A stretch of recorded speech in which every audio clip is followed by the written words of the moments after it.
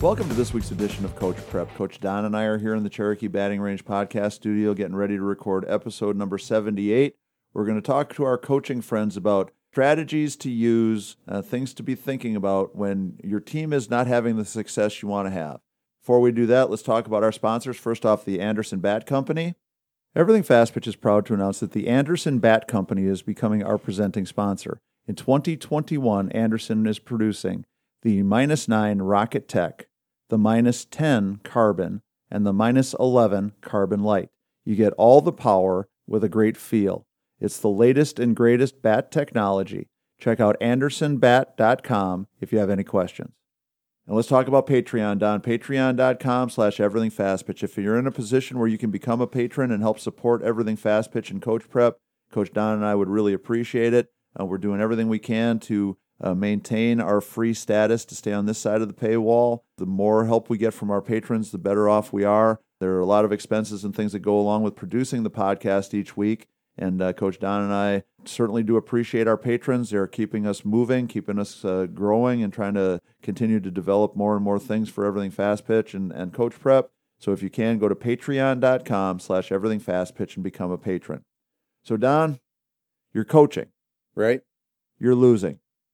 That's never fun. And I think this applies to all levels of our business and all levels of coaching. I think that there's different challenges depending upon the level that you're coaching at. So let's say your team's not winning very much, but you don't like to or hesitate to make changes to your lineup to give other kids chances, to give other players opportunities. So I guess the question is it insane for a coach, or is it the explanation for a coach sticking with a team no matter what, whether they're winning or not? Well, I think that's kind of tough, and depending on what level we're playing, Tori, if we are out there and our goal and objective is to win, then I think that we are always going to pick the players that we think are going to give us the best chance based on what we see at practice, potential, and whatever our opponent's right. And the skills school ball might be. setting is different because you're seeing kids every day, whether it's a high school program or a college program. You know, when we were coaching at the college level, we were practicing with the kids about 130-ish days a school year.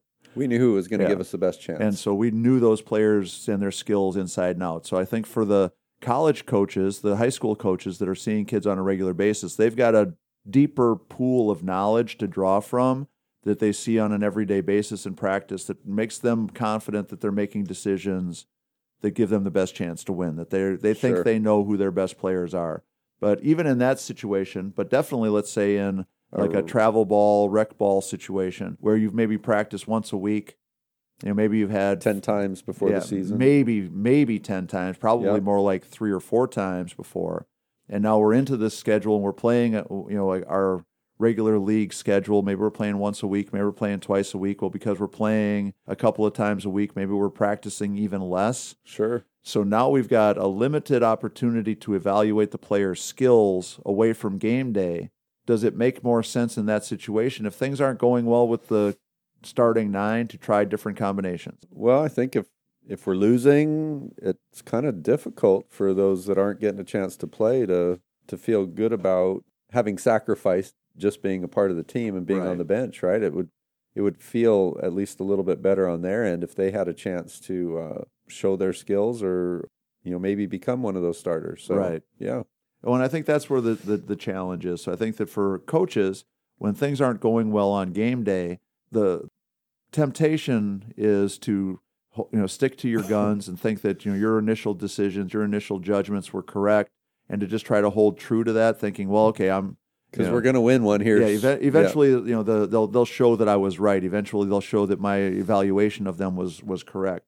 But I think that if we're going to stick to our guns and think that our evaluation was correct, then we need to be communicating with the players and the parents of the kids that aren't playing as much or aren't playing at all, why they're not playing and what we need them to do if they want to change their situation. The harsh reality of it is if a team's not playing well, it's easy for people to second guess the decisions that you make as a coach because it's logical if the first player isn't playing well, that another player would do at least the same Not well. Right, at least the same, and potentially do something better. And I think what happens with us as coaches is, we get it in our head that player A is better than player B, and we kind of have a hard time getting past that and start to see that player B might be able to do some things or contribute in some ways that maybe we didn't see at first evaluation. Well, I was going to say too, and Tori, if our team philosophy and goals were to win as much as we could this season, that's important to make it to the championship and things like that.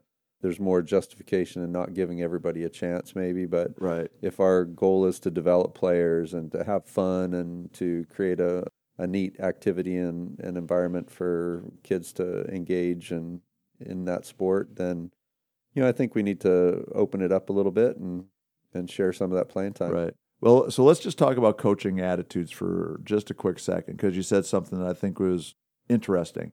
I don't think anybody who's coaches thinking they're not going to win. Right.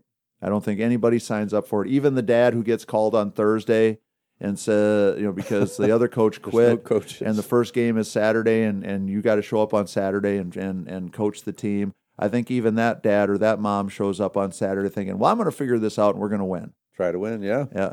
I think for all of us, no matter what level we're playing at, whether it's rec league, little league, entry-level travel ball or high-level travel ball, we go out to the ballpark thinking that winning is a high priority. That's why we keep score, right? Right. Yeah. And because we are keeping score, we're trying to think of every way we possibly can. So I think that attitude is kind of built into everybody that's coaching, is that we want to win. And I think winning is fun for everybody. It's more fun for the kids. It's more fun for the coaches. It's more fun for the parents. Now, obviously, every team isn't going to be in a position where they can win, but I think for us as coaches, if we're struggling, that we have to either, one, have a system in place where we're letting players know why they're not playing so that they can work on things and try to improve things to give them a better role or a bigger role in the team, or we have to be a little bit more open-minded and come up with a strategy to give some of these other kids an opportunity. I think it's true of every team. Every team has a top half, or a top third, middle third, bottom third is probably a good way to put it. I think every team has 3 or 4 kids that are clearly the best. I think every team has 3 or 4 kids that are clearly the worst. And I think that every team has 3 or 4 kids in the middle that nobody can tell for sure. They could move up to the top group. Could do either. Or they could drop down to the bottom group. And so for coaches, if you're struggling, here would be my solution for you. If you're really sure that you know who the 4 best kids are, they can keep playing, and they can keep playing the important position. Mm-hmm. Right? You can keep your best kid at shortstop. You can keep your best kid at pitcher. You can keep your best kid at catcher. And you can keep your other best kid in center field. And then with the middle 4 and the bottom 4, let's spend a little bit more time interchanging them and moving them around and trying some different combinations with them until they either prove that they deserve to move up or prove that they deserve to move down. And kind of just keep it in a little bit more of a fluid state. I like the way you're putting that together. Instead of going out there and saying, these are my starting 9, boom. And you can say whatever you want to, but let's go out there and in your mind know, okay, these are my starting 5. And these are my 8 others. And out of those 8 others, we're going to do different combinations, different things. Different kids are going to play left field. Different kids are going to play right field. Different kids are going to play first base. Different kids are going to play whatever you think are the positions where you can kind of rotate them in and get them in and out of the game, and use that as a strategy to try to do some different things to see if maybe you have done all that you can to put the best team on the field that you possibly can. And if nothing else, I think it's going to be a much happier, more cohesive group and a much easier team to coach, because you're not going to have 3 or 4 kids that are really frustrated and upset because they never play. I think you're going to have a chance to keep everybody on board. Right. Yeah. And maybe you do tie that in with the system of still communicating with those kids. Obviously, I would think that if you're coaching, every kid on the team should know what you think their strengths and weaknesses are.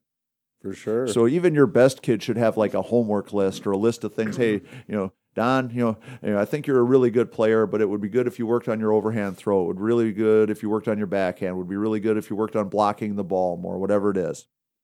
But then also those middle kids and those lower end kids, the same thing. Now, it might be your lower end kids are, your homework this week is I need you to practice throwing. I need you to throw 3 extra days this week and just see if you can keep the ball in the yard. Play catch with your dad, and if your dad doesn't have to ask the neighbor to throw the ball back out of the next yard over, Let's work on that. So we've all done that one, right? Right. If Climb the fence. if it's playing catch with your brother or sister on the sidewalk out in front of the house, let's work on making sure that your sister can catch the ball without having to leave the sidewalk this week. And whatever it is, depending upon the level of kids that you're working with, so that they all have something to work on that they can kind of have as a fallback of things that they can be trying to do to help themselves. And then it also helps you kind of off the hook a little bit if those kids then choose not to do any of the stuff you ask them to do. Because you can ask. Right. When the sorting out happens, when the middle four and the bottom four clearly start to delineate themselves, then the question can be, well, have you been working on the throwing? How many times did your dad have to ask the neighbor to give him the ball back this week? Or were you out there even? And if it's like, well, none, because we didn't throw it all this week, well, then, do you really think they're answering their own questions? Do you really think it's fair for you to be upset about not playing when you're not working if you're not doing anything? Yeah. And so I think it's a great way to kind of handle it when things aren't going well. The different levels are going to have different guidelines, different coaches are going to have different visions, but let's just be honest. Coaches want to win, kids want to win. It's more fun if we can have at least a little bit of success on the field. Sometimes we have to reframe what winning is, and it might be that today we don't throw any balls into the neighbor's pool. Right. That might be our win for the day, but let's start to think about ways to manage our teams a little bit better, give kids more hope and more opportunity if things aren't going well, and to give them an opportunity to kind of improve their lot within the team. I like what you said there, Tori, about changing what a win is. Right. If we're making fewer errors today, if we're getting more hits today, if we're walking fewer batters today, that can be a win at the end of the day when we kind of recap the games or the tournament. That's nice. I like it. And so coaches, always thinking about ways to make your life easier, more successful, and a little bit happier. So when you're struggling, when you're not winning as much as you want to, let's figure out ways to try to manage it, keep it moving in a positive direction, and try to keep the kids as hopeful as they can be, but still realistic about what they need to be working on. So hopefully that will lead you to a little bit more success and a little bit more fun. So Don, anything else for number 78? No, looking forward to another good week, Tori. And so we would like to ask you to please check out our sponsors, Anderson Bat Company. Please check us out at patreon.com. And as always, please check out our fastpitchprep.com website.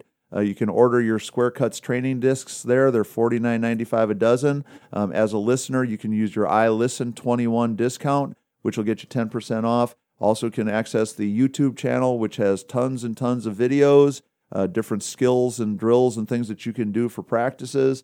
And then also our blogs. There's about 600 blogs covering everything from recruiting to coaching to team building and just some funny stuff too. So for Coach Don McKinley and our producer Stan Lewis, this is Coach Tori in the Cherokee Batting Range Podcast studio saying thanks for listening, and we'll talk to you again next week.